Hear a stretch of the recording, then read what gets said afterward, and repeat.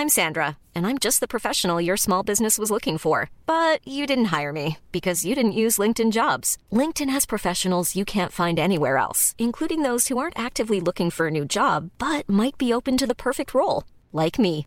In a given month, over 70% of LinkedIn users don't visit other leading job sites. So if you're not looking on LinkedIn, you'll miss out on great candidates like Sandra. Start hiring professionals like a professional. Post your free job on linkedin.com/people today.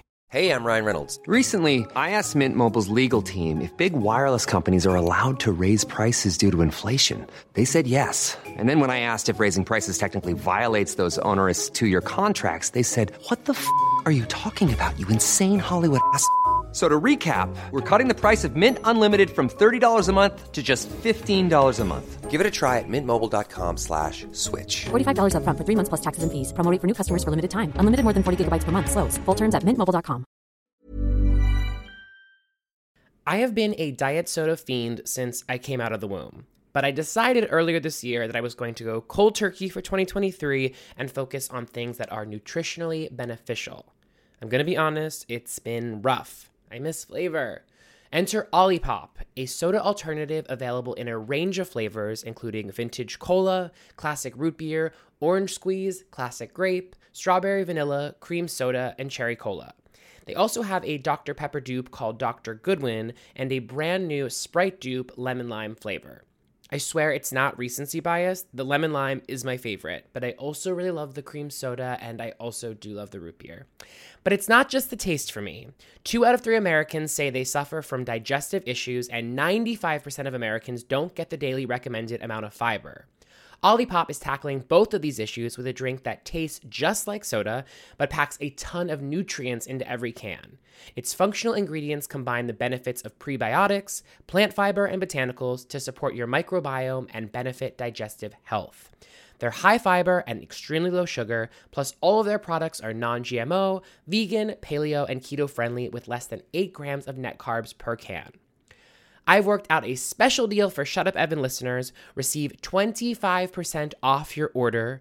Go to drinkolipop.com/ERK25 or use code ERK25 at checkout. That's DRINKOLIPOP.com/ERK25, like the number 25, not spelled out 25. Also, I'd recommend getting their sampler pack because it allows you to try all the various flavors and find out which one is best for you. Which one, which 2, which 3, maybe you'll like them all. Olipop can also be found in over 20,000 stores across the country, including Walmart, Target, Kroger, Whole Foods, and Sprouts. So what are you waiting for? Get sipping. Can I just ask? Shut up, Evan. I'm curious. Could you shut up, Evan? One thing I was thinking about. Shut up, Evan. So there are some rumors out there. Evan, shut up. Is it okay if I just ask? Shut up, Evan. Okay, but can I just... Shut up, Evan. I didn't even say anything. Hi, good people. It's Evan Ross Katz, and you are listening to Shut Up, Evan, a podcast about gay shit and internet culture. I am joined once again by my luminous co-host, Sean Ross. Sean, hi, how are you? I am doing great. How are you? I've been a little, slow lately. I just came from the barber, and we did more small talk than usual, which, by the way, I am a proponent of small talk sometimes. I like small talk with my barber, and, just saying certain sentences, I noticed that, I had a hard time speaking, and then I was like, wait, this feels like deja vu, and I was like, yeah, because that happened quite a few times this week. I've just been having trouble socially this week. Even throughout New York Fashion Week, I would bump into friends and I'm usually one of those people that can handle, a run-in very, swiftly, suavely. And I was clunky this week. I think a lot is made of January and Blue Monday, right, in January. Mm-hmm. But I don't think we talk enough about the February-March slump. I think it's a really hard time of year to get motivated to do anything. Right. No, and it's because in January, you sort of feel like we're all sort of recharging our battery and figuring out how to navigate. And then come February, the expectation is well, you're good now, aren't you? And it's well, no, I'm not good. It's worse than ever. Yeah, exactly. It's somebody please help. But one thing that is better than ever, if you will, is a new documentary film and memoir that were released in tandem that are not, a package deal, but very much feel like that. And that is the documentary Pamela, A Love Story, and the memoir Love, Pamela, both of whom are centered around, in one instance, written by the great Pamela Anderson.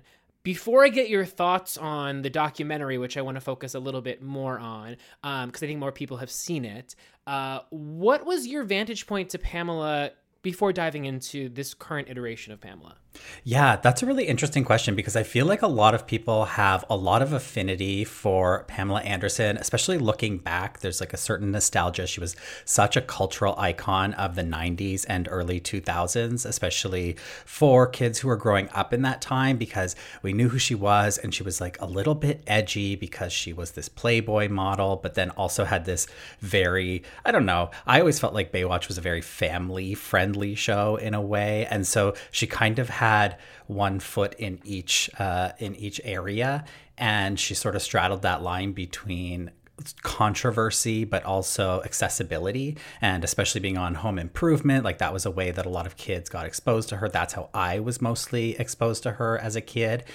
And so I always had this thing where I looked up to her as like an interesting figure, but I don't think I ever quite understood the breadth of what she was bringing because I wasn't fully dipping into the Playboy stuff, even the Tommy stuff. It's like, that's probably some of my earliest memories of like tabloid fodder.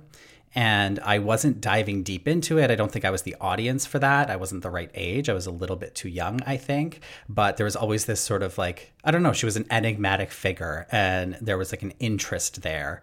And then she sort of, for me, disappeared a little bit and then reemerged as this activist. And then her relationship with Julian Assange really brought her back into the news. I was curious coming into this to be like, okay, what is the full story here? What are the gaps that I'm missing? What did I miss as a kid that was going on in the 90s? But I think you bring up something really interesting, which is that this documentary, for many people, is reframing their understanding of Pamela. But I think for like gay boys like us, and tell me if I'm not speaking for you, I always sort of really liked and respected Pamela. I put her in this category of like Kimberly Jo Johnson, who played the Pink Ranger, and I think about like Trish Stratus from the WWF, who I really loved growing up, and then like obviously no surprise Buffy. But I think a lot of people have this perception that Pamela is owed a redemption, and in many ways she is by some.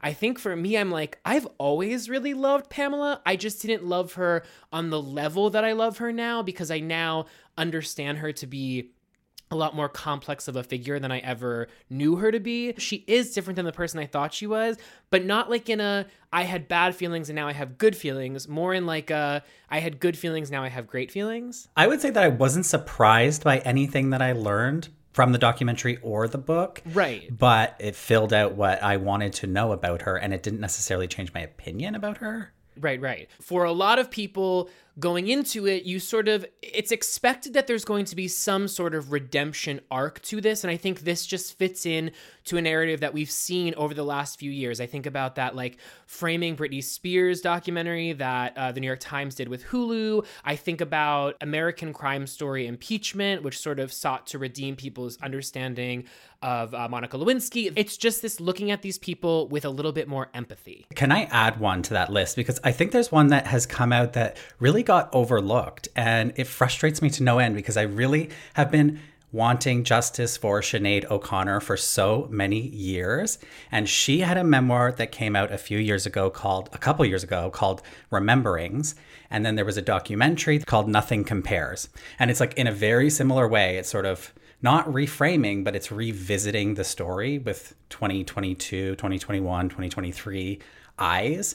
And it happened, but nobody watched it. Go watch that. But with regards to this Pamela documentary, there's this moment, I think it happens a few minutes in, where Pamela says, she's, we're going back to her, the very beginning. And like one of the first facts you learn about her is that like from the moment she was born, she was in the paper. It was news, it was in the paper. So you kind of get this sense that like there's this destiny component to Pamela's fame. And then a few minutes later, she says, my mom has a scar across her forehead because her head went through the windshield when she was pregnant with me. And we like to joke that that's probably the reason that I'm a little bit crazy. crazy. And then she does what I now know to be like this signature Pamela laugh. And we like to joke that's probably the reason I'm a little bit crazy. Where she says something that completely upends your understanding of her, or just, it's just, she says something totally jolting, whether it be the molestation from her babysitter or her rape, which, by the way, the documentary speaks about one instance in which she was raped, but then you read the book and you find out that she was also gang raped by one of her boyfriends. Or you have all of this stuff she dealt with Tommy Lee, which we know about, or even other domestic violence that she dealt with as recently as 2019. All of these things, it's like a windfall. And as she presents them, she just lets this little laugh out afterwards. And I think what it serves to do from the audience perspective is allow us to understand that her intention, and I think it's a subconscious intention, is to not be presented as a victim. And, you know, she says something, and I think it's in the trailer, but I think people have really latched onto this quote where she says, "I'm not a victim. I put myself in crazy situations and survive them." That's true, right? This is her truth. She was also put in a lot of situations where she shouldn't have had to survive. And I think that's the part of the documentary that creates this interesting tension, is that I believe everything that she says, and I believe the conviction with which she says it, but there were also many instances where I almost felt like her understanding of her own truth, when presented in the form of a documentary, which is different than a memoir, right? Because it's someone else sort of at the helm. In the documentary instance, it's director Ryan White. I just saw a few cracks in the way she was presenting things versus how I perceived them from what I was being given. Like, it comes off very much as, this is my experience as I remember it, and here's how I felt. But she's not necessarily like fact-finding or, you know, giving context to some of these things that happened in her life, both the good and the bad. Like, there's not a lot of context to what Playboy was, what that meant, what the sort of stigma or not or opportunities were that came along with being in Playboy. I mean, she does touch on the stigma a little bit, but not in a way of like, dear reader, this is the context in which I was working. It's very much like a first person point of view. Here's how I felt at the time. I feel like part of the thesis of this film is that sort of exploring that idea that two or even multiple things can be true at once, which is to say that like something deeply traumatic can happen, and you can also be grateful for what it ended up bringing about as a result. It's not that you're grateful for the trauma, but you understand that because your life went in a different direction, within that newly forged direction might lie other opportunities and goodness that would not have been presented without it.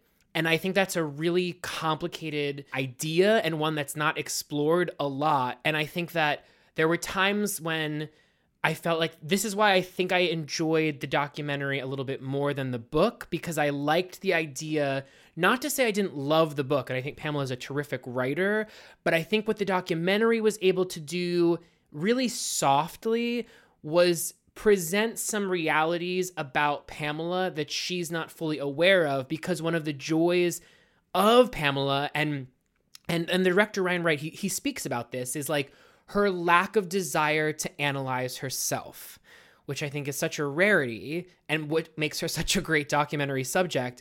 But it's all the funnier then that she's releasing a memoir, which is a medium which like forces you to reconcile and relive so many moments from your past. And I don't know if the documentary really informed the memoir in any way, but I definitely think the memoir informed the documentary. I actually feel differently. And maybe it's because, so you watched the documentary first and then you read the book, right? Right. I read the book and then I watched the documentary. And so like maybe it's a different way of taking these things in. But for me, I read the book and I really, really loved it. I thought it was a really well-written book, interesting to get her perspective on things. And then you watch the documentary and I was almost disappointed that there was so many important key elements from the book that weren't included. And so I saw the documentary more as a visual aid. So especially during those Tommy years where we got actual footage of what was going on with the paparazzi, those things that were described in the book that are hard to actually grasp. Okay, what was actually happening in this moment?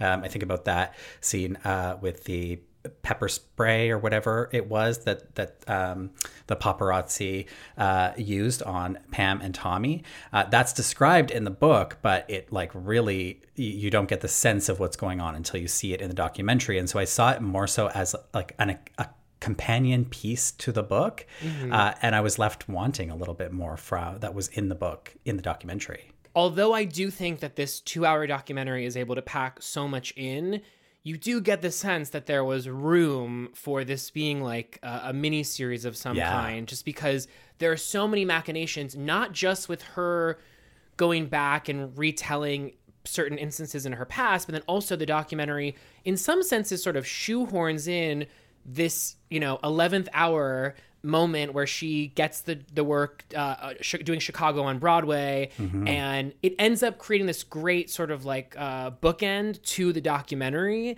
But that's something that, again, could have been like an entire episode all of its own, because it's able to, because of that triumphant moment for her, the documentary is able to end on a really positive note, despite the fact that there's like this melancholy that exists. Something that she says towards the end is that like her, and I think this is sort of Pamela, which is that like she says she doesn't know where she's going from here, despite the fact that it's clear that like this documentary and memoir and the work of excavating her past has unlocked something in her, a desire to keep living.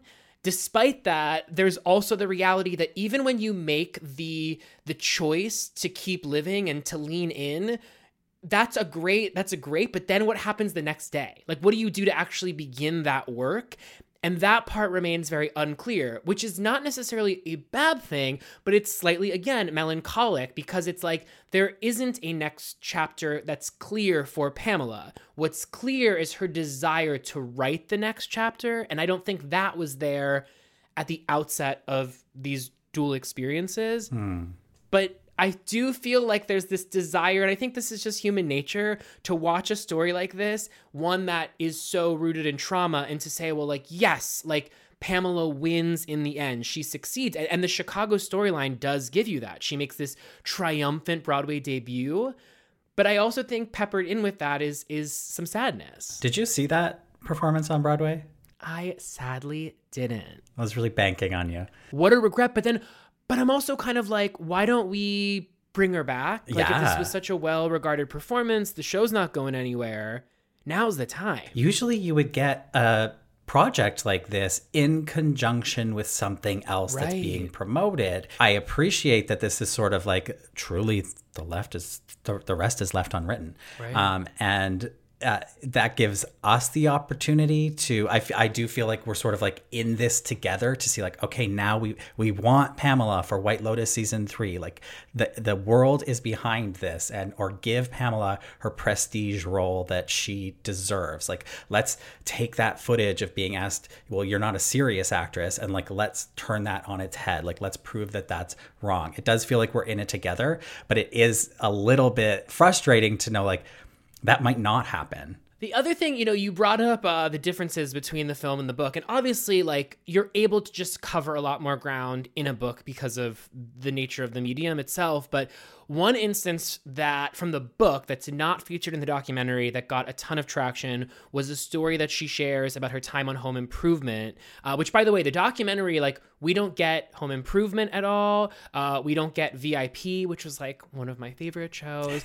We don't get Stacked, her short-lived comedy series. I think it was on Fox with Marissa Jarrett Whittaker. I can understand why they skipped over that one.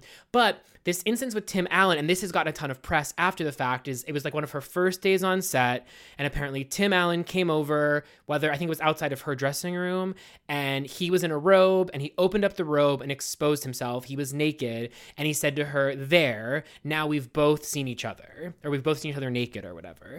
And that got a ton of pickup. And then Tim Allen responded to it, denying that it happened. Then Pamela was on a talk show and she was asked about it. And she basically was like, why would I make this up? And also, like, this is such a specific memory.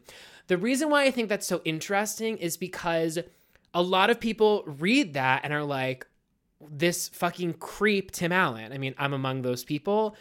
But I also get the sense that Pamela didn't bring it up in a way that wasn't her thought when she put it in the book.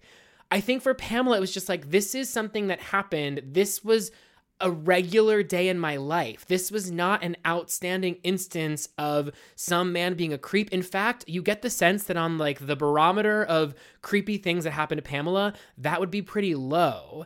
And so I think it's interesting watching her contend with the 2023 media landscape, where I don't think she ever thought in her mind that someone like Tim Allen would be like publicly responding to this, and then that she would be in an interview where she would be forced to like double down on the fact that it happened, despite the fact that she knows that it did. Her perception of her life versus where we are at culturally are just seem to be in such friction with one another that I find her to be even more exciting, because Pamela would say, life is hard. Life is hard. Not my life is hard. Life is hard. And life is you just got to keep living. That's what you have to do. And it's not said in any kind of way. It's not like, this happened to me. It's, this happened to me. And it continues on. And then you see much later, as she's talking about her activism and interacting with world leaders and talking about this moment with the Australian president, that she wanted to have a meeting with him to talk about animal rights. And he said, as long as I can bring some of my buddies along. And again, it's presented as, okay, like, that is my life. And if that's what gets me in the door, okay, it is what it is. And it's really interesting because she could have written a very different book from a sort of Me Too vantage point, and she didn't. And I think that says something. Without a doubt. There are two other things I want to zoom in with regard to the documentary. One is Tommy Lee. Obviously, I think a lot of people went into this documentary knowing a little bit about Tommy Lee. Obviously, he has his wild child reputation. And then, of course, the sex tape. I did not know about the domestic violence. Is that something that you knew about? When I read it, I did think, yeah, that sounds right. But it's not that I was diving into those articles as a kid.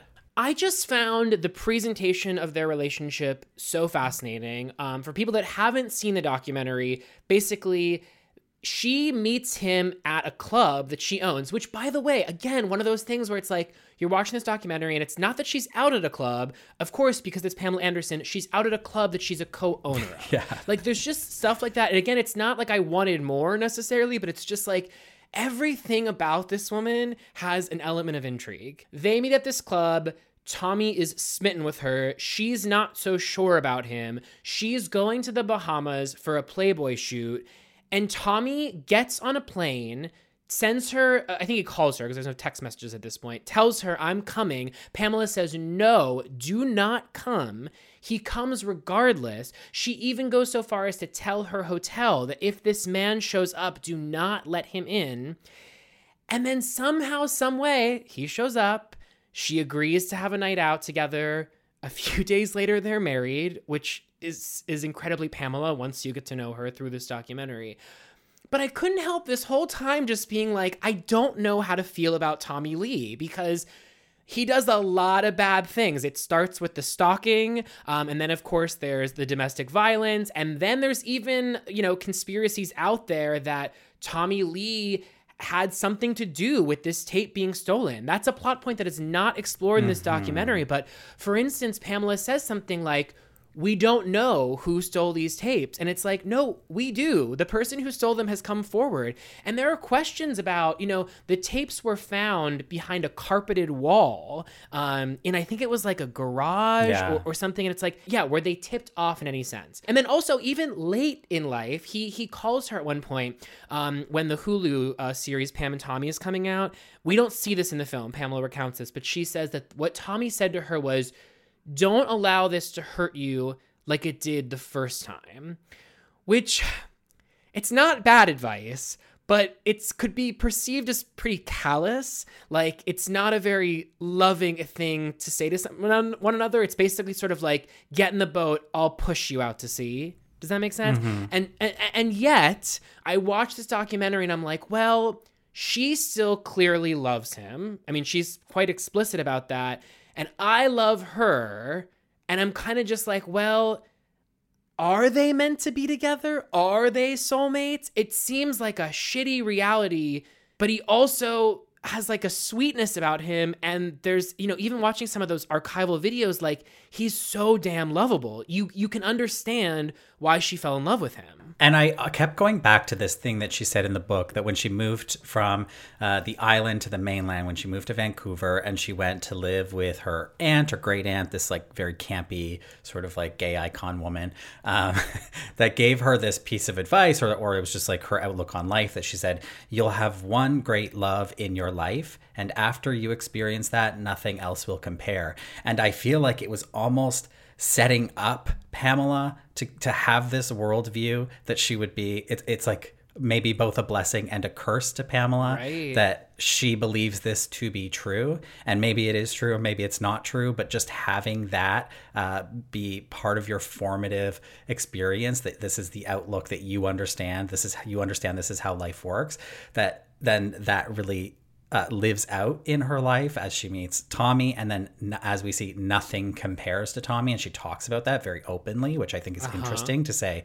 This very crazy experience and damaging, physically violent, emotionally abusive, potentially thing happened to me, and I still have all this love for this person, which is a really interesting thing, because like you also look at the relationship between her mother and her father, which when she was a young kid, her father was physically abusive to her mother and emotionally abusive and stalking and all of these things that Pamela would then relive. And you see it with her parents too. Her parents are back together in the documentary. They have reconciled. He is back in her life. And we don't know exactly how that all happened, but like that is life. And I think that's life for Pamela. And I think that her outlook on life has like very much been informed by her childhood experiences. Absolutely. I mean, I think the documentary did a service to her father in omitting a lot of information about the fucked up things he did, not just to Pamela's mom, but to Pamela herself. If you want more on that, read the book. It's all laid out there, and it does not paint a picture of a great man. And yet, he is very much present in her life. He's in the documentary. They seem to have a good relationship. And who are we as outsiders to say, wow, I wouldn't want that for me, but if you want that for you, go forth. You know yourself better than I do. But as you're pointing out, there's just these overwhelming amount of dichotomies about Pamela. Another instance of it is she talks about in her youth, when she first started to develop breasts, she thought that she had cancer. And so she would literally try and pound her breasts back into her chest. Cut to years later, she then becomes an icon buoyed by her breasts, her inflated breasts. And I just think there's something so interesting about going from pounding your natural breasts into your chest to then making them a central feature of your body. And I just think there's something there about Pamela where it's like you think she's going to go one way, and she's not only going to swerve, but she's going to swerve in the exact opposite direction, and then maybe like swerve on back and then actually end up going down the road. It's just, there's this element to her where you never know what she's going to do or how she's going to feel about something. I think this lends itself to all of the Julian Assange stuff in her life, where it's just sort of like, or even like there was a big controversy several years ago when Pamela came out against the Me Too movement, which she's now sort of walked her statements back. But that's an example of like, it seems so counterintuitive to Pamela, and yet no, like there is no counterintuitive when it comes to Pamela. So Pamela kept these journals throughout her entire life, and not just like regular journals, sketches and doodles and poems. And it seems like Pamela was someone who communicated, had this entire internal life that she put down on paper. And part of the bargain that she made with the documentarian Ryan White was, I will hand you over all of this. I don't want to reread my journals. It could potentially re-traumatize me, but here are the keys, go forward. So they hire a voice actor who at the outset, I was like, who is this person that sounds nothing like Pamela? And I was like, this is such a mood shift. And then by the end, I was fully in love with the voice actor. And I was like, she is an extension of Pamela. Where did you come down on the voice actor and even just the choice to include her in the film? I have to say, this is the most disappointing part of this whole experience for me. To begin this endeavor of self-reflection, writing a memoir, surely she read back those diary entries, right? Like, it's part of the process of digging back into what you were feeling and experiencing and what was actually going on to revisit those diary entries. And so the fact that she stepped away from that was surprising to me, just given the nature of the project and the scope of the project, both being a book and a documentary. And so it's like, to only go halfway in surprised me. There's that Tina Turner documentary on HBO. Did you watch it? I didn't watch it. They interview, I believe, the reporter that Tina spoke with for the very first time for People magazine when she first came forward about the abuse that she suffered at the hands of her then husband, Ike Turner. And one thing that the reporter says in the documentary was that he felt that she wanted to say it on the record so that it was said, so that it could be out of her and that she would never have to repeat it again.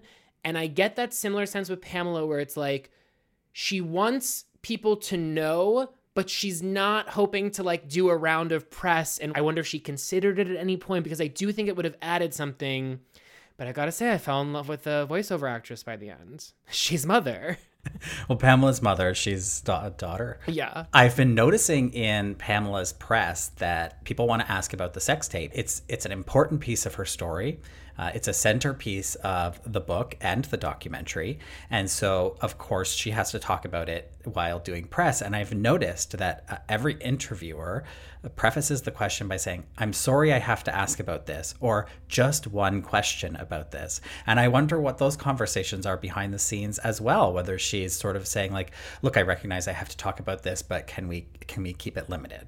And what does that say about how well she has reconciled this event with her current self? Has she really left this in the past? Has she not? I mean, her reaction to the Hulu series, Pam and Tommy, I think really speaks to the fact that like this still does hurt. And when she revisits that time, she does relive those emotions, and it's not healthy for her, I think.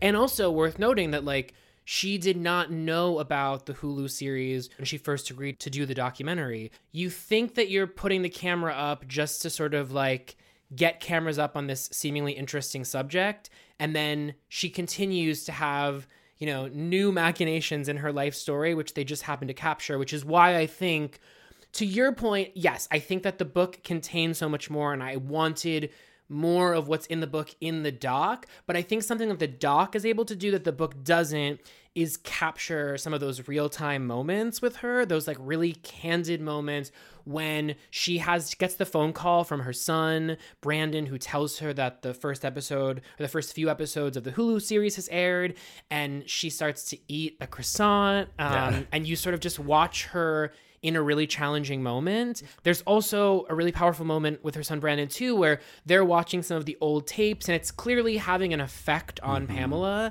And they decide, she's like, I need to pause and take a beat. And he gets up with her and they walk out arm in arm together. And I think one of the best gifts of this documentary, and one of the major takeaways from Pamela's story, is like just how great of a mom she is. And in addition to that, how much like her kids like so fiercely love her. I mean, even if you look at any of the comments on any Instagram post of hers, they're up in there, like they love their mom. They want to protect their mom. Also, like, it was Brandon who went to Ryan White, the director, and was like, I want you to make this documentary about my mom. It wasn't Pamela that was like, I'm ready to tell my story. The last thing I wanted to ask about before we part ways is that Pamela Anderson has an incredible amount of public goodwill right now.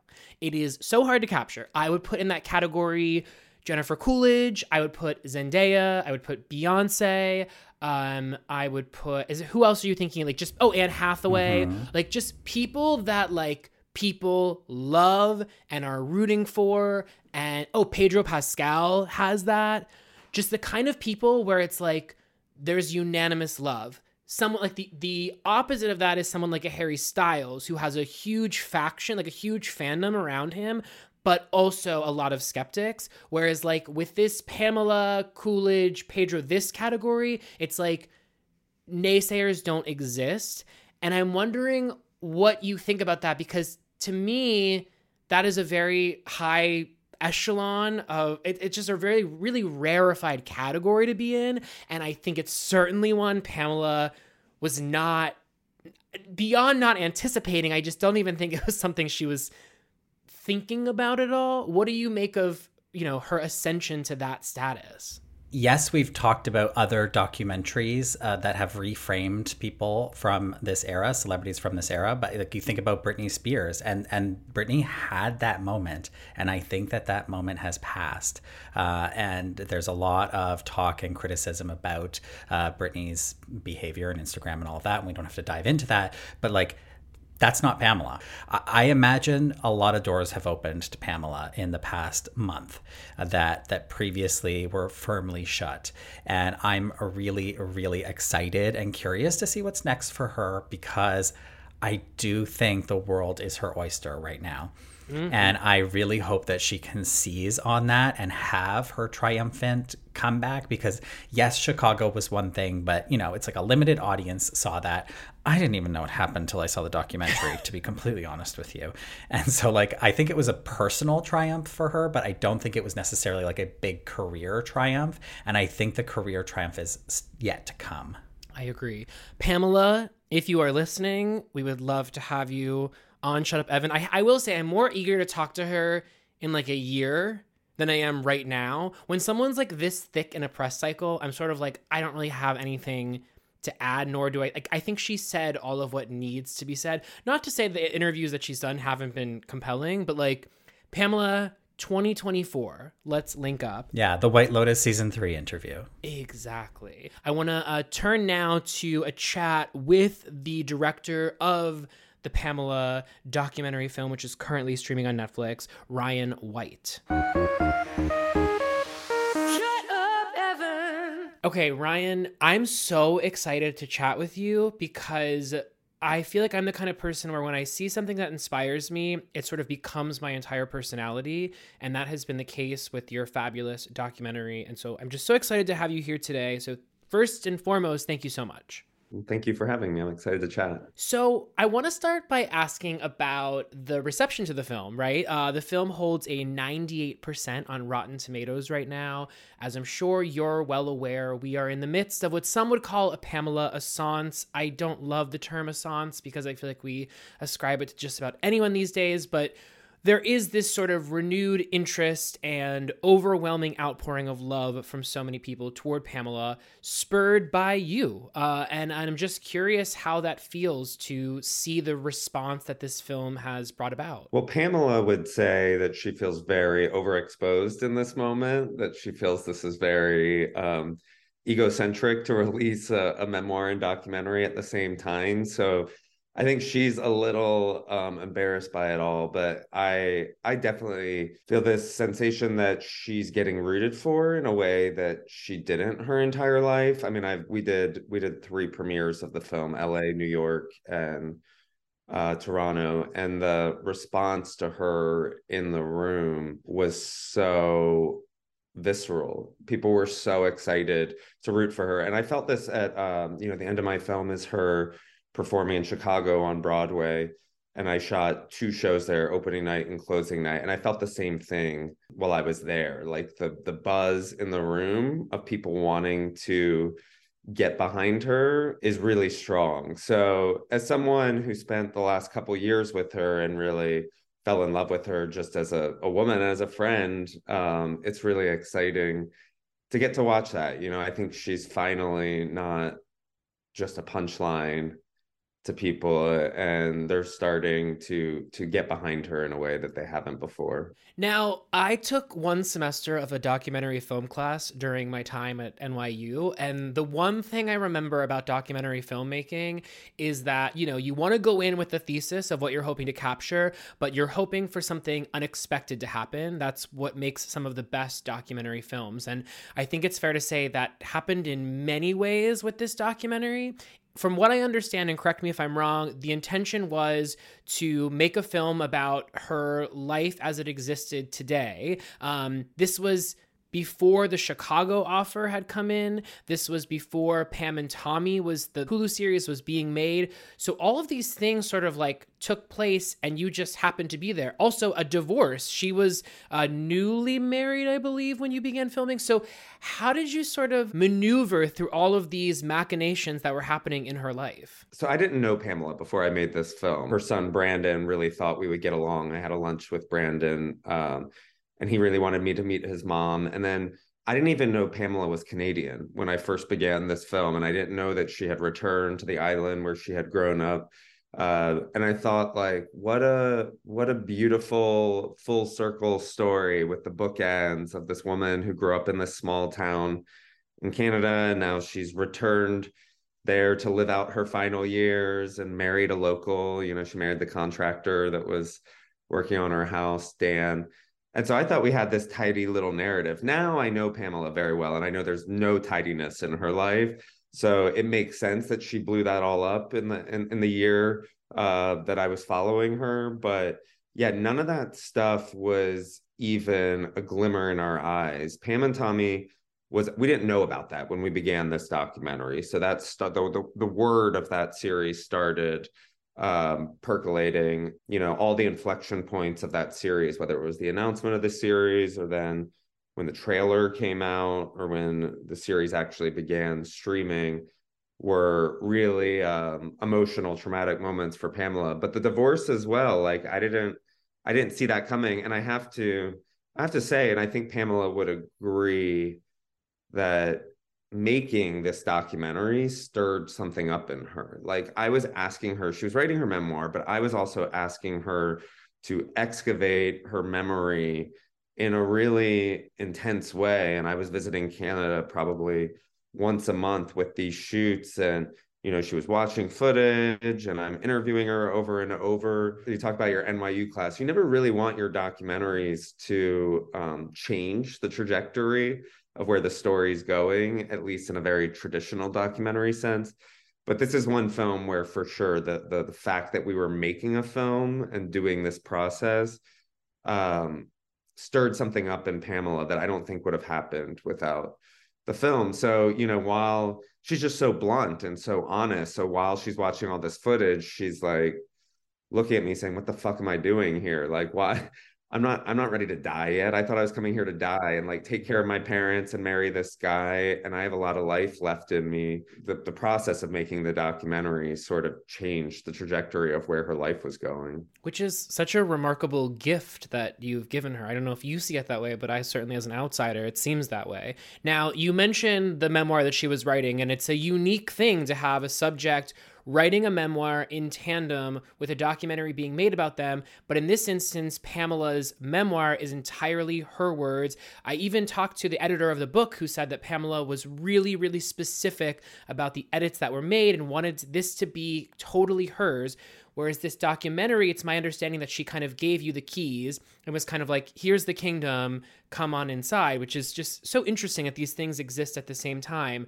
Now, I finished the book earlier this week. There's a lot of things in the book that are not in the documentary, and I'm sure that's just because the medium of book allows for much more. But I'll give you for instance, something that really shocked me in reading the book was the gang rape from one of her boyfriends growing up. That was not included in the documentary. However, in the documentary, her molestation and her very first rape, those instances were included. So I think with Pamela, it sounds like there's just so much to cover, and so much that you could say, how could you not include this? But then it's like, well, because then how would you have room to include the other thing that you have to include? How did you make those decisions about which parts of her story to include and at what length? Because, for instance, the Julian Assange thing, for a lot of people, that's their most recent memory of Pamela. It takes up very little space in the documentary, probably because of necessity. So yeah, I'm just wondering if you could speak to that. Yeah, I always have to do this in my films. I have to be okay with sacrificing things that might be buzzy or sensational for whatever reason. And the fact that Pamela was writing the memoir was a real blessing in disguise in making this film. First of all, because I got to read. So I had that Zoom with Pamela, and then she sent me her manuscript, which was a huge boon for me because I was able to not start from square one when I was having these conversations with her. I was basically able to read her whole life story, which I knew nothing about before I ever sat down with her. But I really wanted to make a character portrait of a woman who's been through a lot of sexual trauma, but still is the most romantic woman that you will ever meet. And that meant leaving a lot of stories on the cutting room floor. I don't know how long her audiobook is, but my guess it's probably like 8 or 9 hours, and a film is an hour and a half, So I would always say to Pamela, like, you're going to be able to fit so much more in your memoir than I'm going to be able to fit in my documentary. But the fact that she was writing that, and that was her pet project, she was very uninterested in the documentary, which sounds bad, but I love that as a storyteller. Like, she would never ask questions about the edit. She never watched the film until it was completely finished. She never asked how we were using the archival or her diaries. She's very experiential. Like, she loves being in the moment. Like, she's told me before, David LaChapelle is one of her best friends and has photographed her a million times. It drives him crazy because she never wants to look at the photos that he took. She loves the experience of artists colliding and the modeling part of it, but she's not interested in the final product. And the documentary was very similar. Like, when I showed up, she loved doing things, and she loved being present, and whatever that would be, running around the island, going to buy a hair dye at the drugstore. She loved doing the things, but she was not interested in how I was going to sculpt it into a film.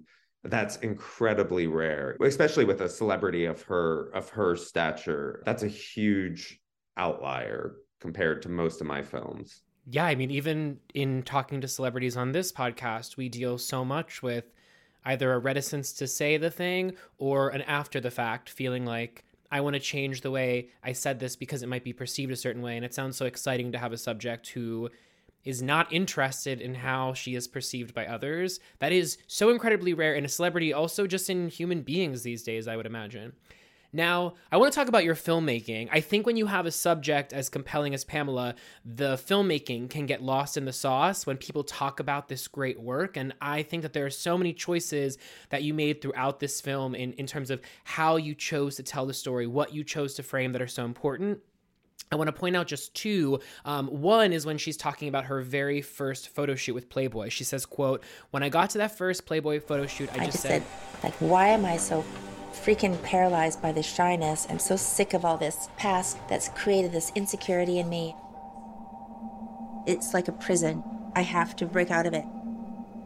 From the first snap of the picture, I felt like I was throwing myself off a bridge and falling, and just like snap. And then you do this filmmaker trick, I don't know how to describe it, where all of a sudden you hear the flashbulb and it snaps to that first photo of her, and it is just so arresting because of the way that you like throttled us into that image. And then another one I want to bring up is just there's this moment towards the end of the film when she's riffing on some of her later in life lovers, and the music kind of swells up as she starts to present a new lover, someone that she's going to spend the rest of her life with. And then Pamela will very cavalierly just be like, and then that didn't work out. And he ended up being a big drug addict.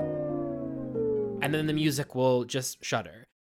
And it's those decisions that you make throughout the film that I think really enhance this experience. And there's just a very clear love that you have for her. Can you talk about the filmmaking process beyond just capturing the footage, but how the edit worked? Well, I had great editors. And the two examples that you just brought up are two very prime anecdotes of what I was talking about earlier, that I felt like this was a story about sexual trauma and reclaiming your sexual identity, like the peaks and valleys that Pamela has been on her whole entire life, including with Pam and Tommy when that came out, and re-traumatizing her.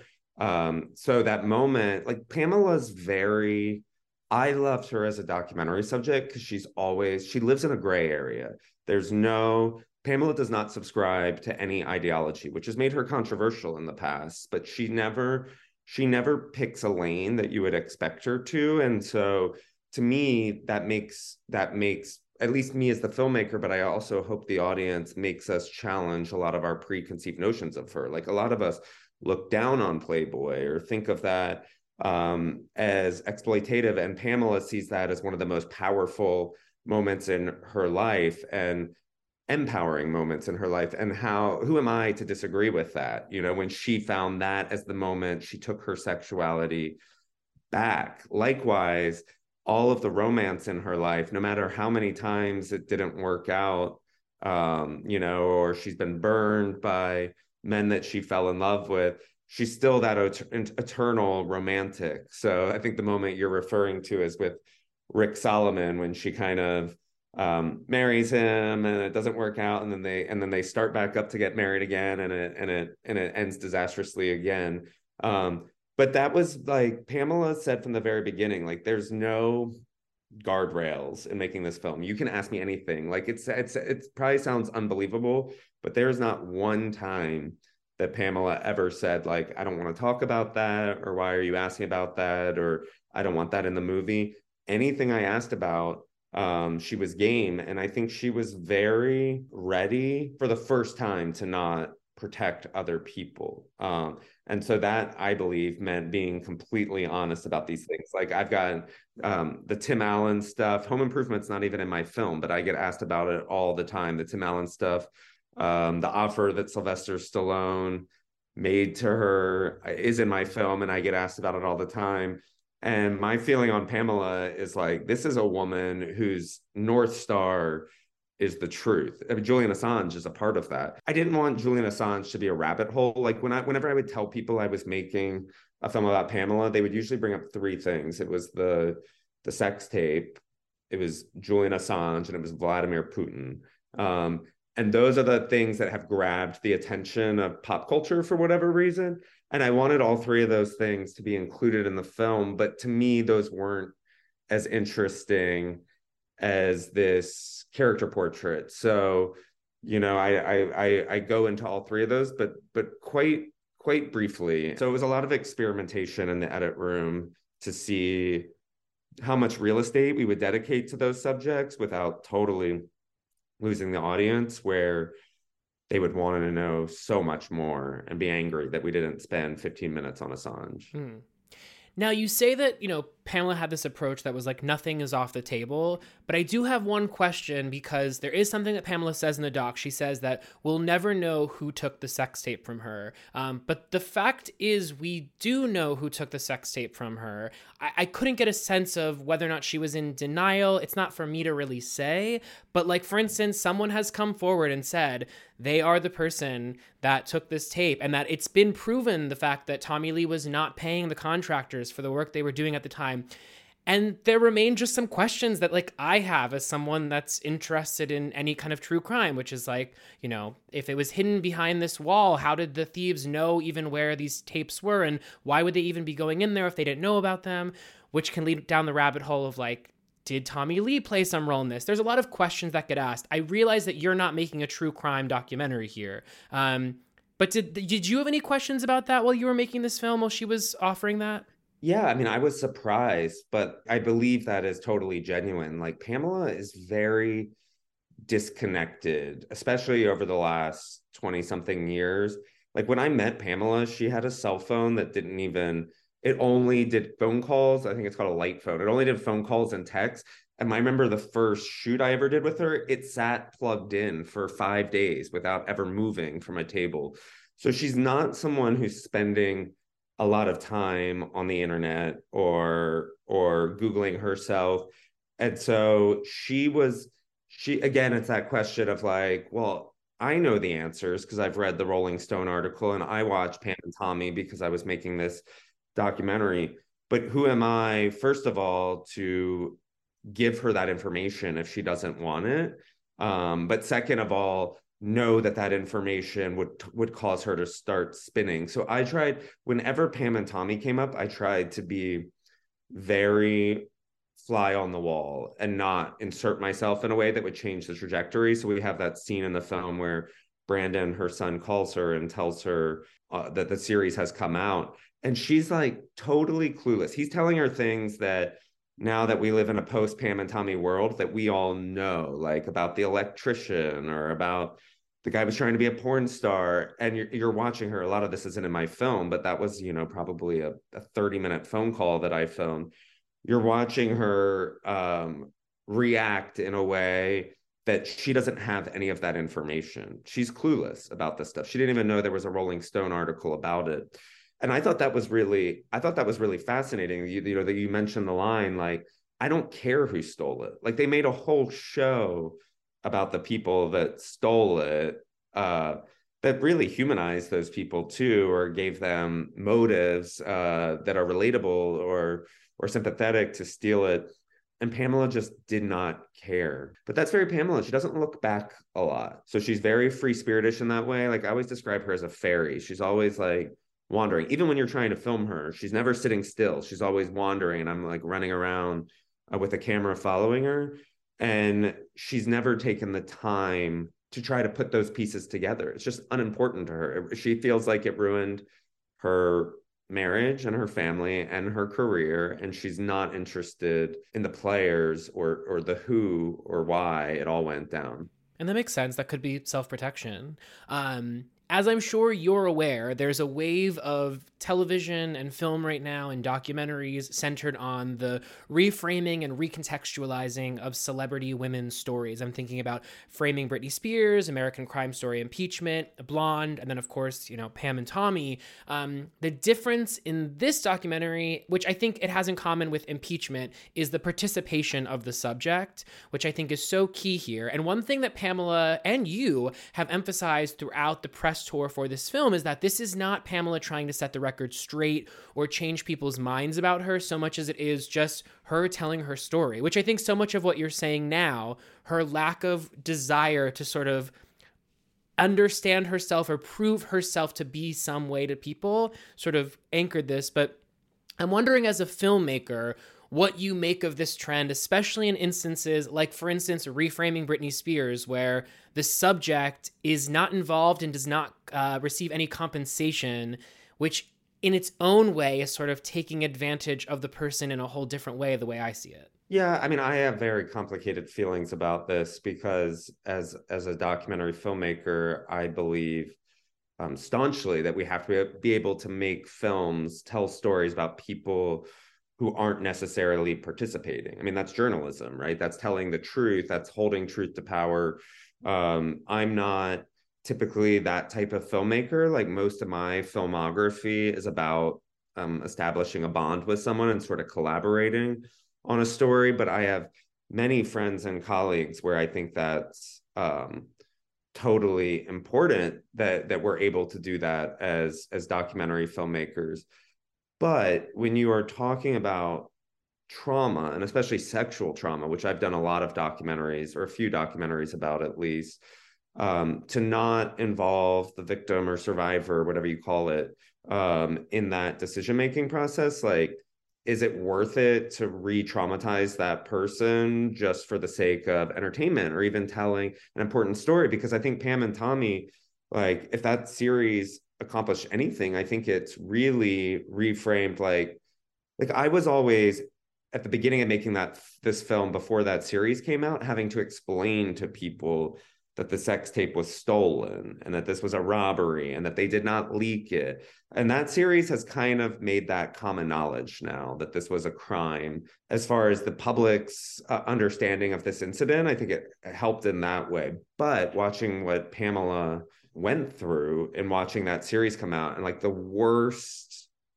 moment, the worst juncture of her entire life, that the country was talking all about it again, was really, really hurtful. So I don't know. I think we have to ask ourselves, like, is it worth it? And I remember whenever I was making the film, I would tell friends or, you know, people I met at dinner parties, like people love to ask documentary filmmakers, what are you working on? And I would say, I'm making a film about Pamela Anderson. And I like almost always the follow-up question to that would be like, is she participating or is it just about her? And I always remember being so like taken aback by that, because I'm like, well, of course she's participating. I'm not going to make a film about Pamela Anderson unless Pamela Anderson is in it and telling her story. You know, Pamela wasn't a producer on this film. Her son was, and he protected the archive in a lot of ways, the family archive. But I feel like in some ways, Pamela was the perfect marriage of those two things, of like getting to re-examine whatever that narrative is from what's often the 90s, but also have that person play an active role in retelling that narrative. So I want to ask about protectiveness of subject, and I find this to be a particularly compelling conversation to have with you because I had a long call with Jennifer Coolidge about this documentary after it aired, and one thing that Coolidge spoke to me about was these similarities that she feels between her life and Pamela's, particularly as really early advocates for animals early on in their careers before it became something that is as common as it is today. I've always felt, since I first interviewed Coolidge and then we subsequently became friends, I've felt this protectiveness about her because now people start to reach out to me with requests that have nothing to do with me just because they know I have access to her.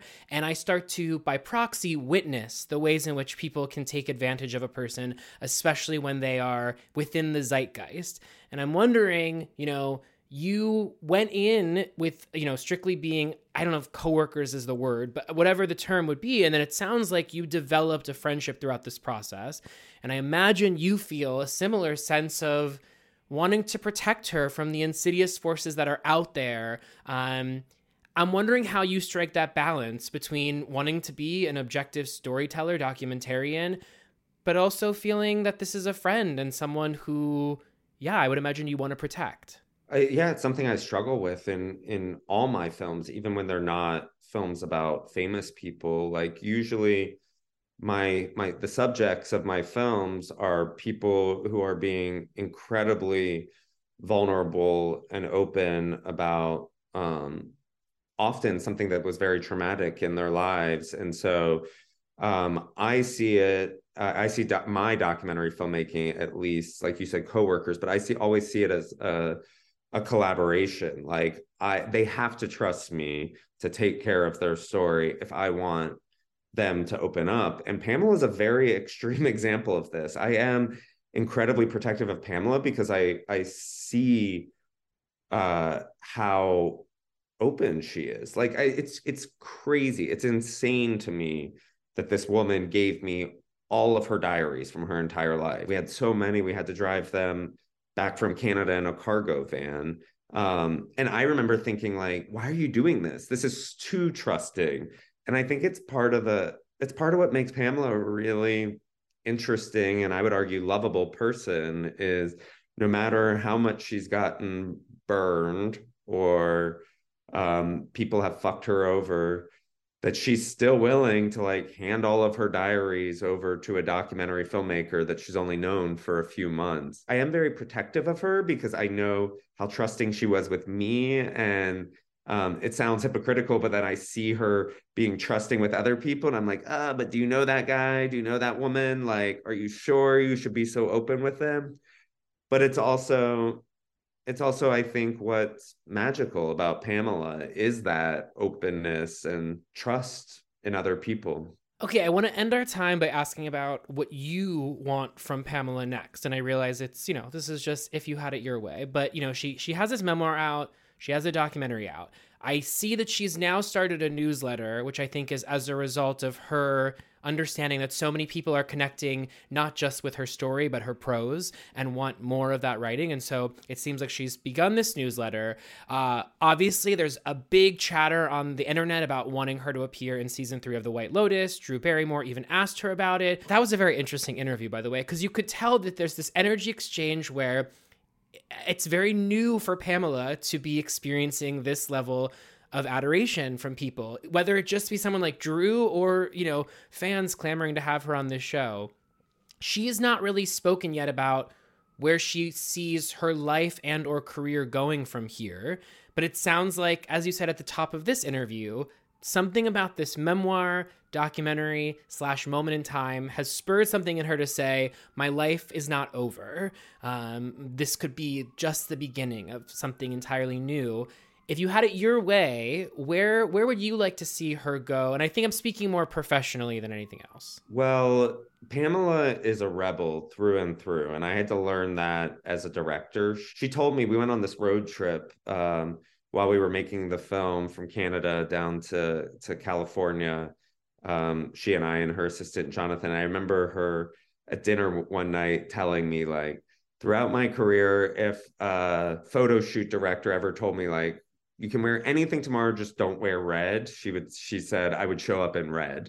And she said, Ryan, like, if I'm ever doing that to you, let me know, because that's my natural inclination, is to rebel. And I don't think she really meant that, because whenever I tried to say, like, oh, but you're rebelling, she would still rebel. So I had to be very nimble as a director in knowing that Pamela was always going to go the Pamela route. And so it meant not directing my subject in a way that I'm used to in most of my films. And I feel like she's going to be like that for the rest of her life. And so I, of course, while we were making the film, was like, you know, you're so funny. You're actually a great actor. Like, you should be doing Netflix romantic comedies and, you know, making bank that way. And she's just not interested in ever following a path that people prescribe for her. So that's why that's the final line in my film. She says, I don't know where I'm going. Maybe I'll know next week. And that's to me, that was like the embodiment of Pamela, such a free spirit. So, I mean, like, listen, personally, I would love to see her on White Lotus season 3.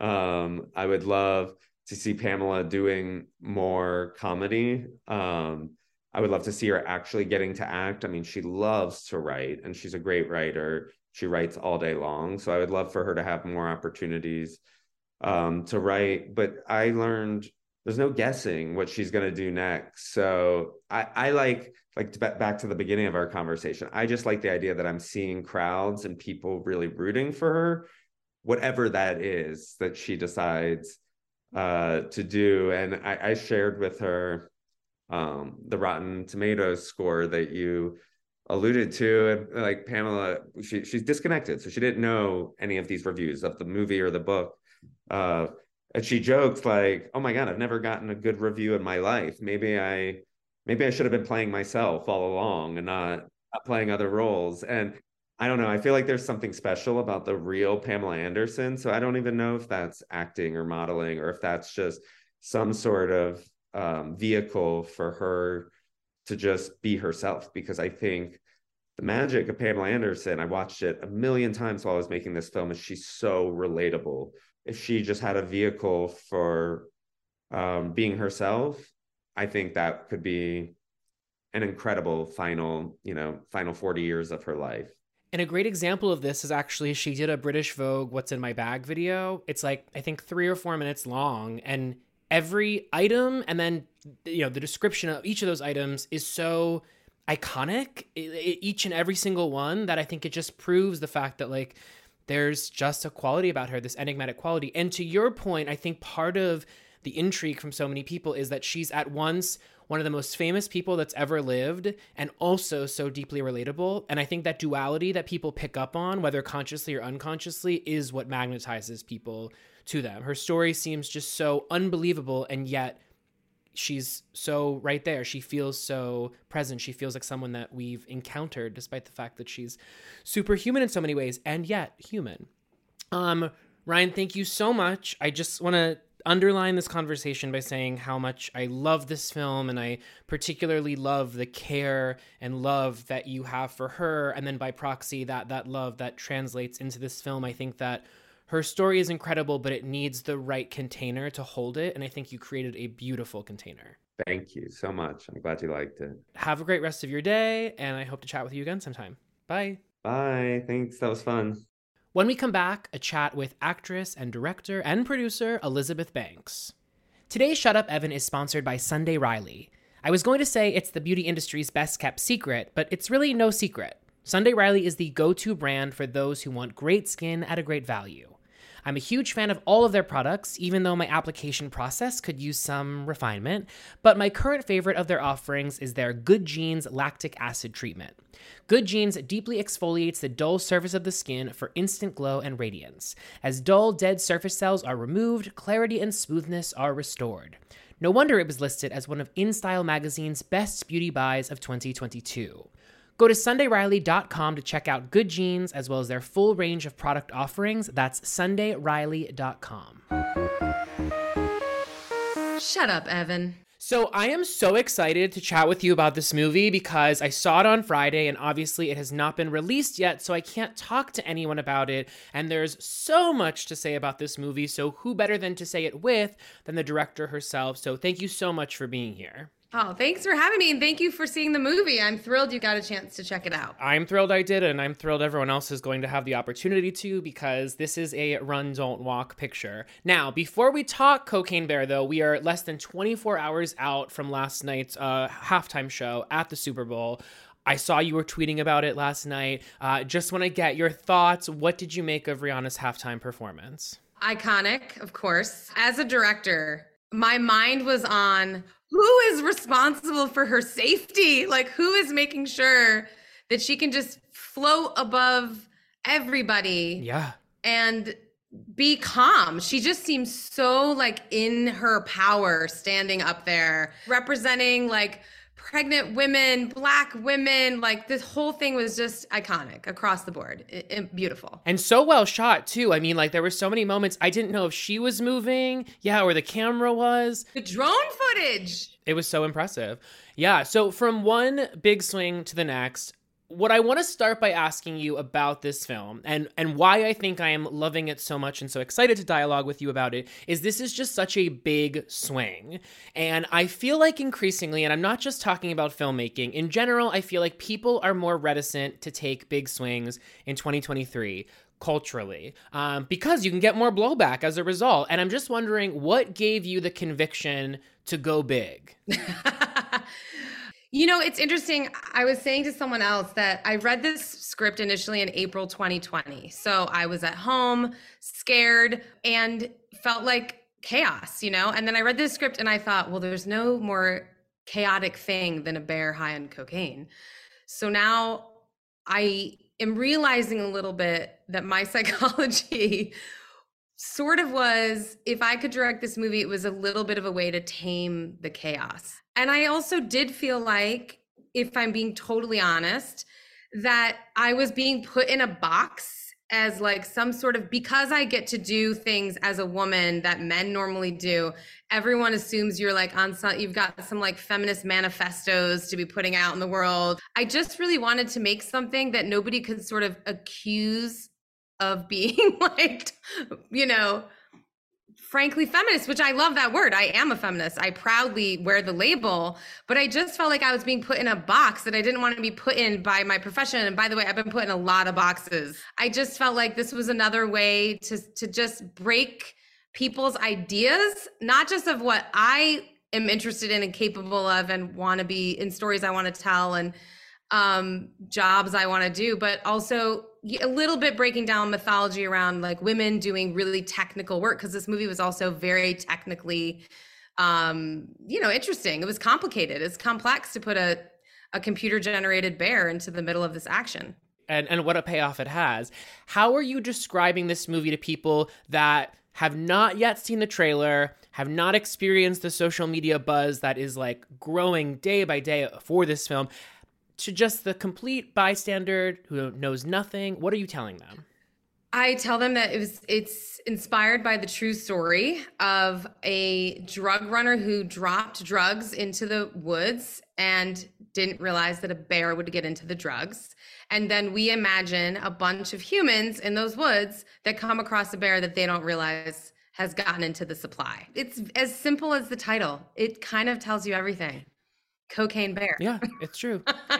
One of the great things about this film and why I find it such masterful filmmaking is like the tone that you set, right? Because this film is so reliant on audiences buying into the tone, understanding the tone, and going with it. And that's the fun thing about this. There's a roller coaster feeling about this film where it's like, once you realize where the coaster is going, or rather your inability to know where it's going, once you accept that and buckle in, you just go for the ride. How do you, as a director, generate tone? That's something I just know nothing about. Yeah, it's actually the thing that I am most concerned with. For me, the tone, a lot of the tone was in the script, in that when the script I read was very much like a Coen Brothers movie with sort of a high bear doing cocaine, like sort of layered over it.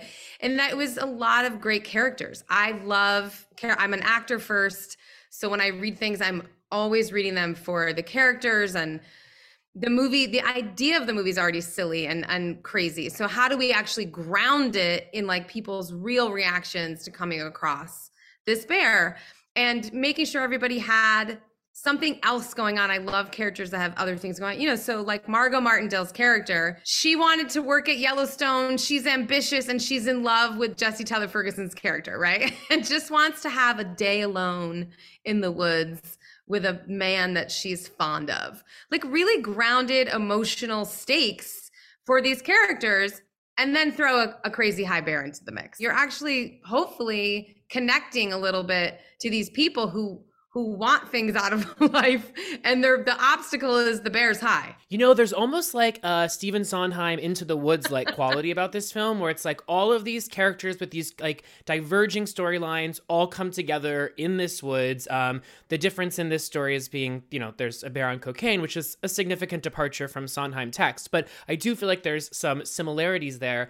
Now, speaking about tone, and I think another big component of this is the gore, which I just love. And I have to imagine, along with the gore and the concept, I just have to imagine there were a lot of times you were told no or questioned throughout this process about whether this was going to work, because, like I said, this is a big swing. How did you sort of hold your ground on knowing this is something that I know this film needs, when perhaps those outside of the industry that are the yes-no people might have scoffed or said this won't work, and you're like, no, trust me?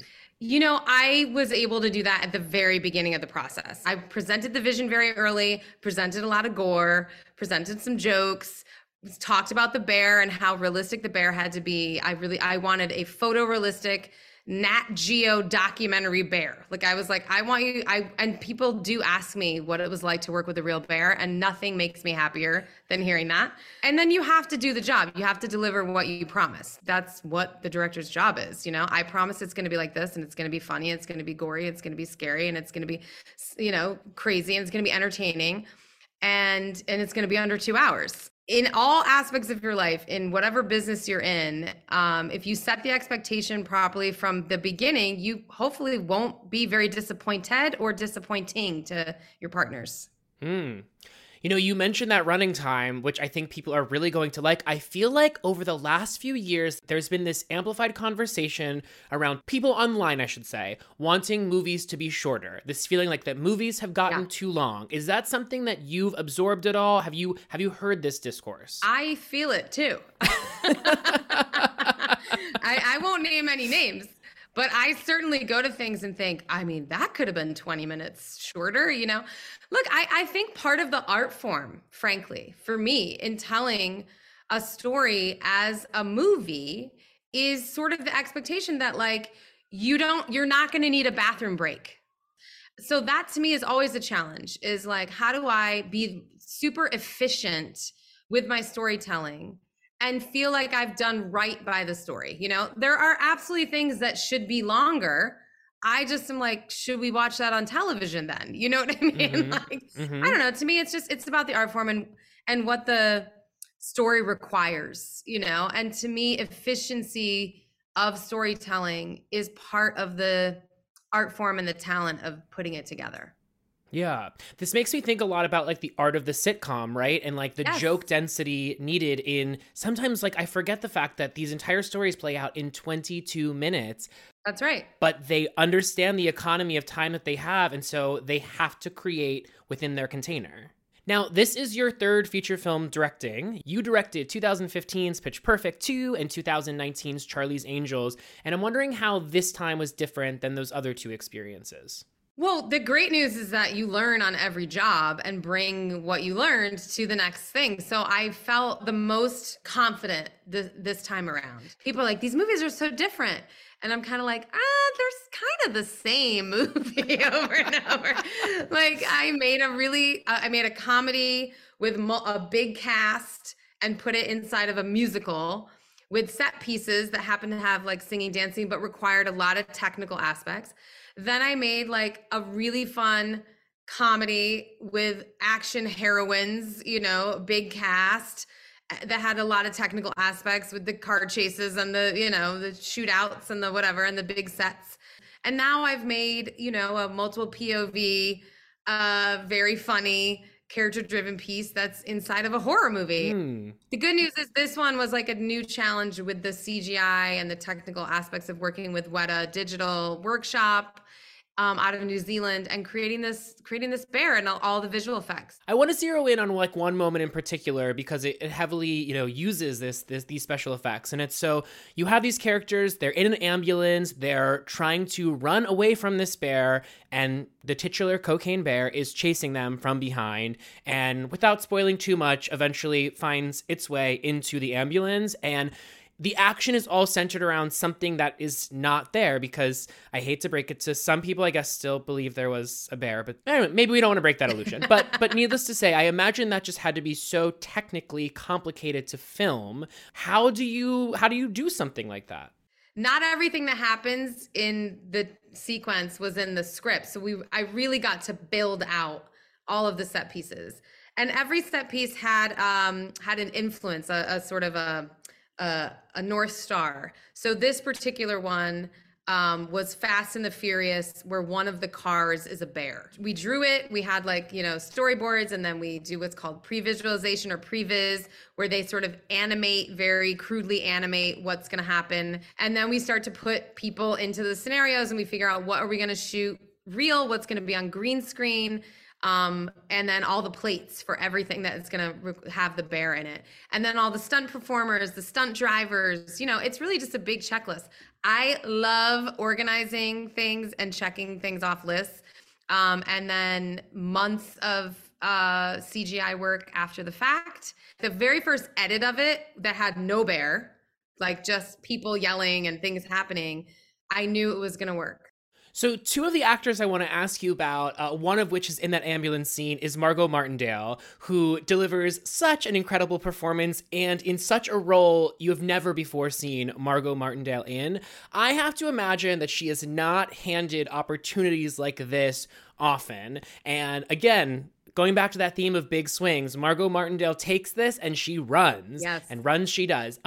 So I'm just wondering, what was it like working with Margot Martindale on a project like this? So I had worked with Margot on a TV series called Mrs. America, and I went to set, I was like, you better know your lines, Elizabeth Banks. Like, you are not going to fuck around with Margot Martindale. Like, she is going to come prepared. She's like a theater actress, who's very serious. And then I got there, and she was like singing show tunes, and I joined in. So all that's the background, right? She is very funny. She's very game. And I knew she would get the tone. She also has an incredible real accent because she's from Texas. And then I went to see Margot in Connecticut when I was putting the movie together. And I was not prepared to say, like, I need you to be in this movie. But I wanted to whet her appetite. So we went to dinner and she's like, what are you working on? And I just kind of like casually was like, I'm kind of maybe putting this movie together, and sort of told her what it was. And she's like, that sounds insane. And I thought, yeah, okay, maybe she'll be on the hook. And then I finally got everybody to sort of Yes, agree. Like it should be Margot. Cause that was one area where everyone was like, Margot, really? And I was like, you guys, everyone trust me. It's gotta be Margot. I called her up and she was like, I can't do these stuff. Like I read this script. Like I don't fire guns and so much stuff where I was like, Margot, I promise I'll make you look great. I'm gonna work this out for you. It's gonna be great. And I'm very lucky that I have a friend that trusted me. And let me assuage any fears. Margot Martindale can hold a gun. She can do more than just hold a gun. She can shoot a gun. Another actor and performance I want to center in on is Ray Liotta. This was sadly his last performance before he passed away. And what I think is so remarkable about this performance is sometimes you get a final role from an actor and it's not their best role. And so you kind of have to be like, oh, I want to remember them from all these other great films they once made. But this is actually a spectacular final role for Ray Liotta. And it's such a showcase of his talents. And so I'm just wondering what it was like to work with him and have this be his final film role. Well, of course, I wish that was not the case. Yes. I'm also so grateful to Ray. He came very joyfully to the set every day. We just were in the Mutual Respect Society from day one. He and I made a film together a long time ago. I'd seen how professional he was on set. I knew what he was capable of, but I also knew how charming he is.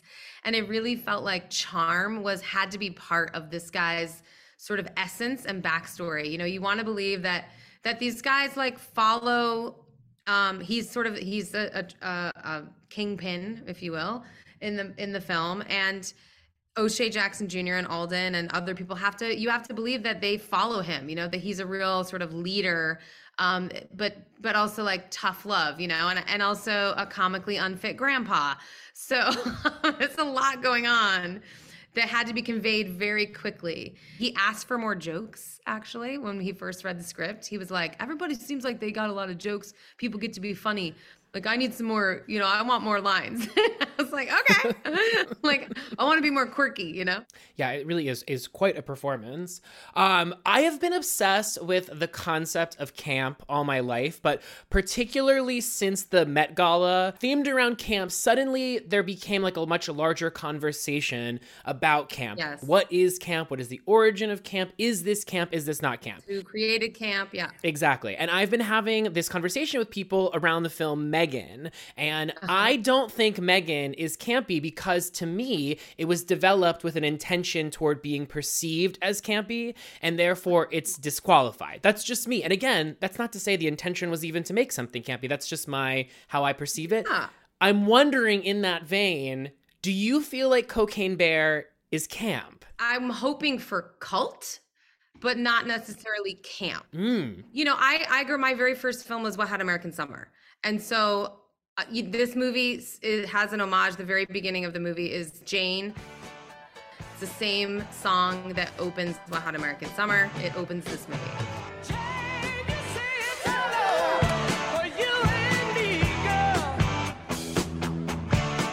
And it's multiple storylines and people coming together, and it's the woods. And, you know, there was just something about how do you create something that has layers to it so you have to watch it more than one time. Camp is something that I feel like, I agree, I think you can't try too hard. I don't know that Cocaine Bear is fabulous enough for camp, but for cult, I could see it.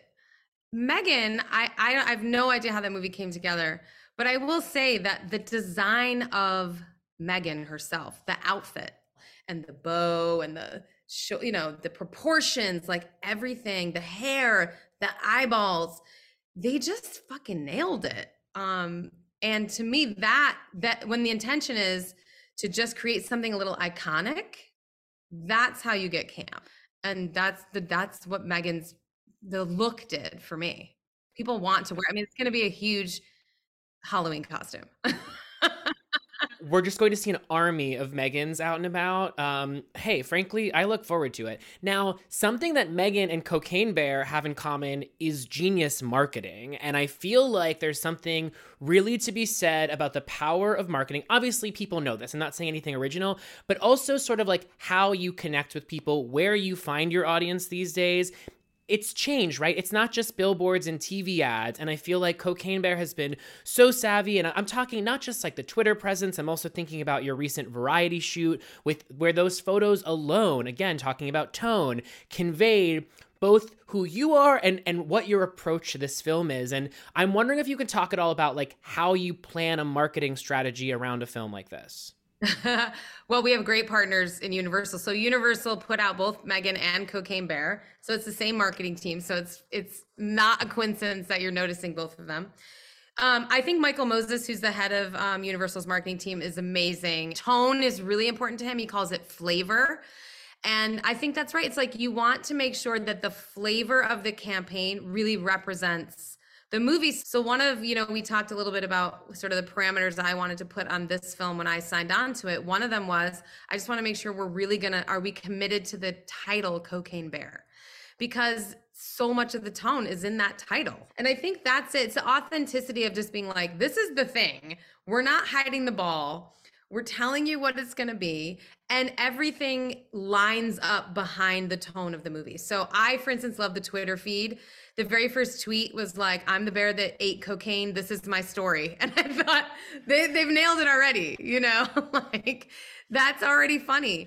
There's been a lot of talk generated online about the possibility of Cocaine Shark, which is, a sequel that has been dreamt up by the fan base at this point.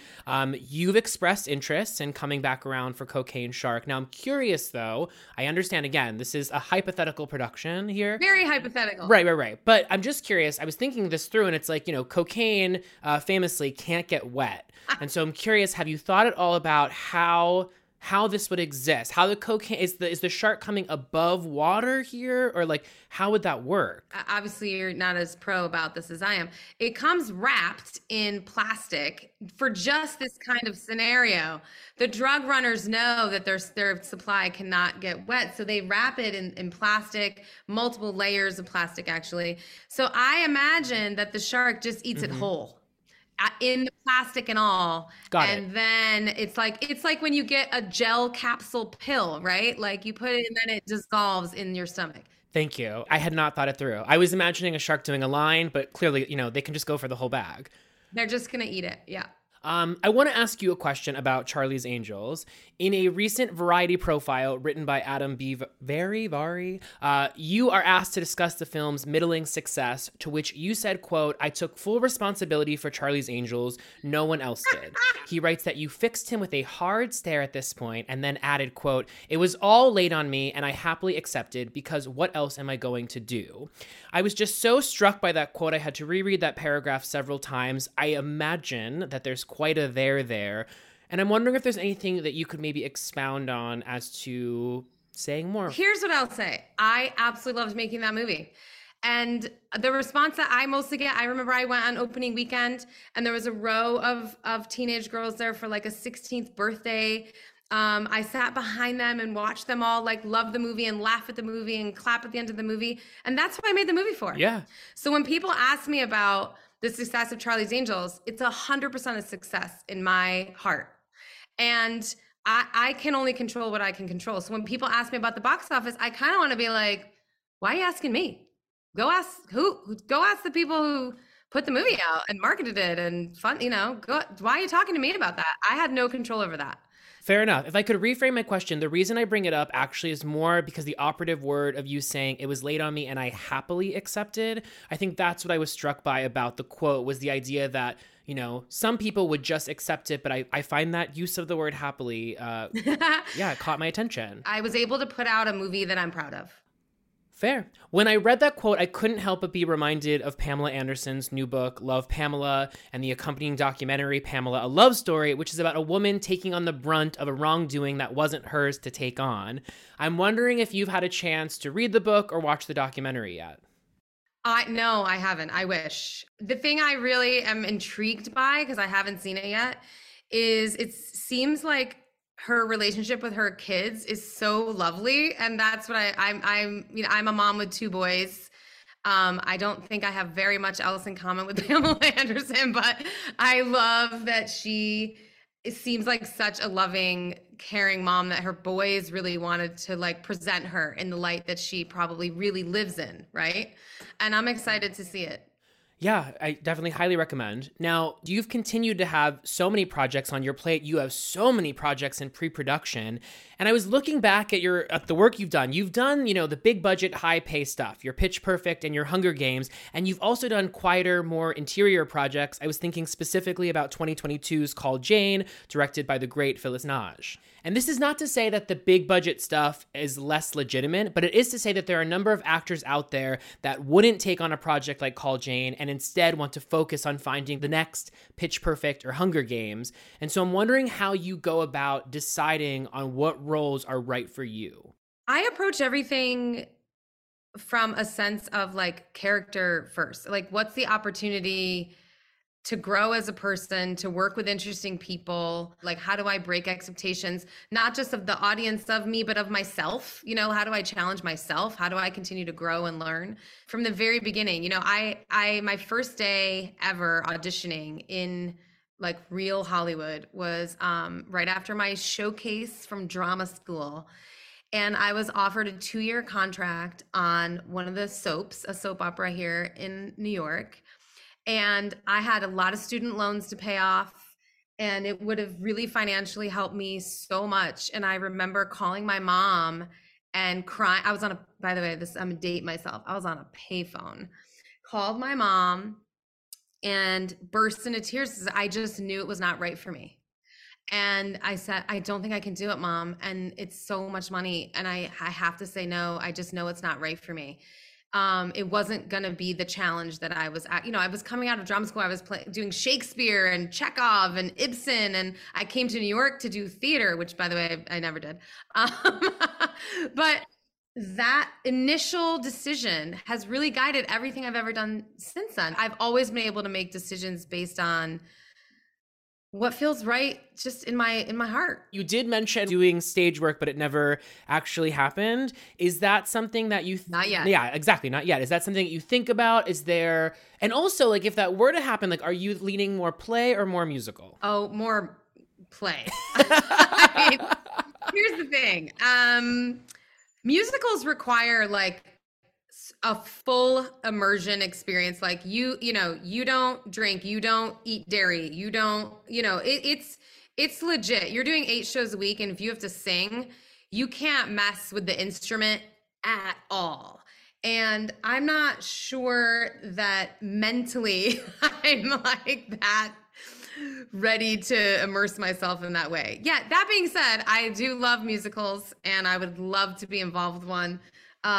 But to me, it's like, I want to play Lady M. That's where my head's at. But my kids need to get a little older so that I can be away from them for that amount of time. Some of it is also just being a mom and like, how do you work that into that schedule into your life? Because it's hard, it's difficult, but I will do it. I will be driving Miss Daisy when I'm 75, hopefully. Can't wait to get my tickets. What about directing a musical? Because, obviously you've done Pitch Perfect. You have experience doing it on film. I imagine stage is different to an extent, but, you have the tool set right now. Is that something that appeals? Oh, goodness. That's again, when you talk about art forms and like what expertise is required, I do not have that expertise. When I think about what a scary job would be, that is a job that would scare me. Okay, a less hypothetical production that you have on the horizon is this new film, Bottoms. It is a highly anticipated teen sex comedy that your company, Brownstone Productions, is producing, and it's starring so many of our faves, including Rachel Sennett and Ayo Edebiri. We don't know a ton about the project, other than the fact that it's set to headline South by Southwest next month. We got this nugget from Rachel on the plot of the film. She said, quote, 2 girls in a classic American football town who start a fight club under the guise of female empowerment, but it's actually so they can have sex with cheerleaders. That's right. I'm hooked. It sounds like, sounds just like Cocaine Bear. It's like, tell me, I'm already in. So is there anything else you can illuminate for us about this film and what audiences might be able to expect? I think Rachel pretty much nailed it. It's like a newfangled Superbad. It's, a month in the life of these high school girls who are going to graduate, kind of like Booksmart as well. They're going to graduate and they want to get laid before they go to college because they know when they get to college, they don't want to be like the virgins who don't know what they're doing. And they've had these lifelong crushes, and they realize that a way that they can actually like bring these women together in their lives is through this like after school fight club. And and they end up sort of, saving the school, and it's a big romp. I mean, again, tone, right? It's all fun, winky. That one, I think you will possibly label camp. Okay. I'm eager. That one might get a little camp for you. I'm excited for that. I think what's so exciting about this film, and for a lot of people that are excited about it, is the idea of us moving in a direction where queer-centered films are not always centered around the queerness of the characters as being a plot point, but rather just who they are. Yeah. And I also like the fact that, I mean, from this title alone, which, like Cocaine Bear, you're immediately leaning in, it just tells you that, like, this is a film that's not going to take itself too seriously. That's right. But also, like, maybe it will. I mean, who's to say? And there's nothing wrong with that either. Booksmart is another great example of, like, an incredibly queer film that was not explicitly queer, and I think thus so exciting for queer people that want to see their lives depicted in ways that aren't just centralizing their queerness all the time. It's just sort of the backdrop. It is just who they are. I love the storytellers that were involved were amazing. Emma Seligman, who made Shiva Baby, with Rachel Sennett. They're all just so young and fresh, and the idea feels like it's theirs. It's like their generations, and I love that. I'm excited to be helping promote like the next generation of like storytellers who are doing exactly what you're saying. They're just telling their stories the way they want to. Which this actually connects to my next question, which I've been thinking about something that you said in that recent Variety interview about the slow progress of Hollywood when it comes to embracing women over 40. You said progress is slow. You can only ask for so much, but you'll keep pushing. Then you added, quote, just being a little more quietly revolutionary is maybe what I'm going for. And I actually think this connects back to something you said earlier. And I have to think that part of that is not just in the roles you choose, but also in the projects that you choose to direct, also the projects that you choose to produce. I mean, thinking about Bottoms, for instance. And I feel like that must be a key to all of this, is being someone who can provide the opportunities. And I'm wondering how important that is for you, especially with your production company. It's a huge responsibility, I think. When I say quietly revolutionary, what I mean is like we have to be influencing the business of Hollywood ever so slowly. We got to keep pushing on like whose stories get told, who tells the stories, who's behind the camera as well as in front of the camera, all of those things. And, there's alwait's more that can be done. I mean, I didn't solve this, and I'm not solving it. I'm just trying to sort of gently push things in a direction where it's more inclusive. That's really what it comes down to. I was recently rewatching Sex and the City, as I am wont to do, and you popped up. You appear in season 3, episode 2, Politically Erect, which famously is one of the only episodes in which a Carrie love interest, besides one of the main ones, appears in more than one episode. Your character, Catherine, helps inspire Charlotte to host a used boyfriend party. Actually, we met the most unusual way. One of my girlfriends threw a party where all the women were asked to bring a man they weren't interested in. Somebody brought Bob. And the rest is history. Oh, I love that. One woman's trash is another woman's treasure. I mean, we've had several former Sex and the City guest stars like Jennifer Coolidge on this show, and it's always a question that I ask. Murray Bartlett was on recently. We talked about his season 4 appearance. What do you remember about shooting Sex and the City? And I have to say, you shot, season 3, episode 2 is like right when the show is starting to really take off into the zeitgeist. Yeah. I think by season 3, season 4 is when it was, all the way there. So yeah, what was that experience like? Well, I was living in New York at the time, and there were only like 4 shows that you could be on in New York. So if you were on Law and Order and you were on, I think Third Watch was here at the time. And I think maybe Sex and the City was like the only other like great job that everybody wanted. And every week they had they had some version of guest stars. So I remember just feeling like, oh man, if I get this, I'm making it. Like, this is how you make it, right? So excited to be there. I remember my main memory is I was backstage in my dressing room in a hallway, and I could hear all of the ladies chatting. Like, I could hear like Kristen Davis and Sarah Jessica. And then I met Sarah Jessica. She's so nice. Oh, come with Sarah Jessica. The whole thing. Everyone was so nice. And they all were kind of like chatting in the hallway, and it was very collegial. I think it was so successful, but I think even they were like, can you believe it that we get to like put on these fabulous clothes and just like, we work 20 minutes from our homes, and it was like the actor's job, like is what every actor dreams of doing, like something culturally amazing that's close to home, that pays well, like, you know what I mean? Like it was Totally. a job to have. And that's what I remember feeling on that set, was just like, wow, these women have made it. This is freaking awesome. And then I remember going to set, and Michael Patrick King, I believe, if he didn't direct that episode, he was on set. He's the executive producer of the show and writer. And he was on set that day. And I think I improv'd a couple things because he like encouraged me.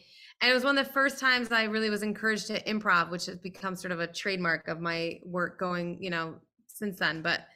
And then I got to meet John. I didn't know about the John Slattery. It's the episode where he pees on her in the shower, right? Yes. Yeah. So that was the other storyline that was going on. And I didn't know about that storyline. And then I saw John Slattery not long after the episode aired. And he was like, hey, you were on that episode. And I was like, hey, you were on that. Like, you know, he really got to do some fun shit on that episode. Well, he shows up in the premiere, and then that's his second episode. And it's funny because, you know, looking back on it now, you watch so many of these episodes play out, and you're like, you know, why was this the way it was? And it's like, he just wanted to pee on her. She could have, I mean, she did. She said no. Yeah. And they seem to have so much else going for them. He was one of the more favorable gentlemen that came into her life, but that was just, you know, a bridge too far. She couldn't do it. Deal breaker. Like, what's the deal breakers, right? Yeah. Well, I want to thank you so much. I want to beyond encourage people to check out this movie. This is the kind of movie you're going to want to see. You're going to want to bring friends. You're going to want to see again. You're going to want to talk about it. Well, that's the hardest thing for me right now, is it's like, this is the thing about going to see these advanced screenings, is you just want to go and like, this is the kind of movie to discuss. But what's fun, and I'm sure you've had this all throughout the process, is the second you approach someone that hasn't heard about it and you start to talk about it, you immediately just get so many follow-up questions by the premise alone. Yeah, one of the ones I get is that real? That didn't, like, they didn't really let you make that movie. I'm like, no, they did. It's real. Yeah. Here it comes. Yeah, it's real. It's happening. Well, I really appreciate you saying that. Thank you. And thank you for having me. I'm a fan, and I'm so impressed. And thank you for inviting me to be a part of it. Oh my gosh, my pleasure. Thank you so much. I wish you nothing but continued success. Thank you. Okay, bye. Shut up, Evan. Shut up, Evan. Shut up, Evan. Shut Up, Evan is produced by me, Evan Ross Katz, with audio editing by Sophia Asmuth and social media by Griffin Dunn. Shout out to our Patreon subscribers for their financial support, and thank you to you all, the listeners, for helping us keep the lights on. If you're looking for plump lips that last, you need to know about Juvederm lip fillers. With Juvederm Volbella XC and Juvederm Ultra XC, your lip look, whether it's subtle or bold, can last up to 1 full year with optimal treatment and no additional maintenance. Find a licensed specialist and see if it's right for you at Juvederm.com today. That's JUVEDERM.com. Add fullness to lips in adults over 21 with Juvederm Volbella XC or Juvederm Ultra XC. Do not use if you have severe allergies or a history of severe allergic reactions, or if you're allergic to lidocaine or the proteins used in Juvederm. Tell your doctor if you have a history of scarring or taking medicines that decrease the body's immune response or that can prolong bleeding. Common side effects include injection site redness, swelling, pain, tenderness, firmness, lumps, bumps, bruising, discoloration, or itching. As with all fillers, there's a rare risk of unintentional injection into a blood vessel, which can cause vision abnormalities, blindness, stroke, temporary scabs, or scarring. For full, important safety information, visit Juvederm.com. Even when we're on a budget, we still deserve nice things. Quince is a place to scoop up stunning high-end goods for 50 to 80% less than similar brands. They have buttery soft cashmere sweaters starting at $50, luxurious Italian leather bags, and so much more. Plus, Quince only works with factories that use safe, ethical, and responsible manufacturing. Get the high-end goods you'll love without the high price tag with Quince. Go to quince.com/style for free shipping and 365-day returns.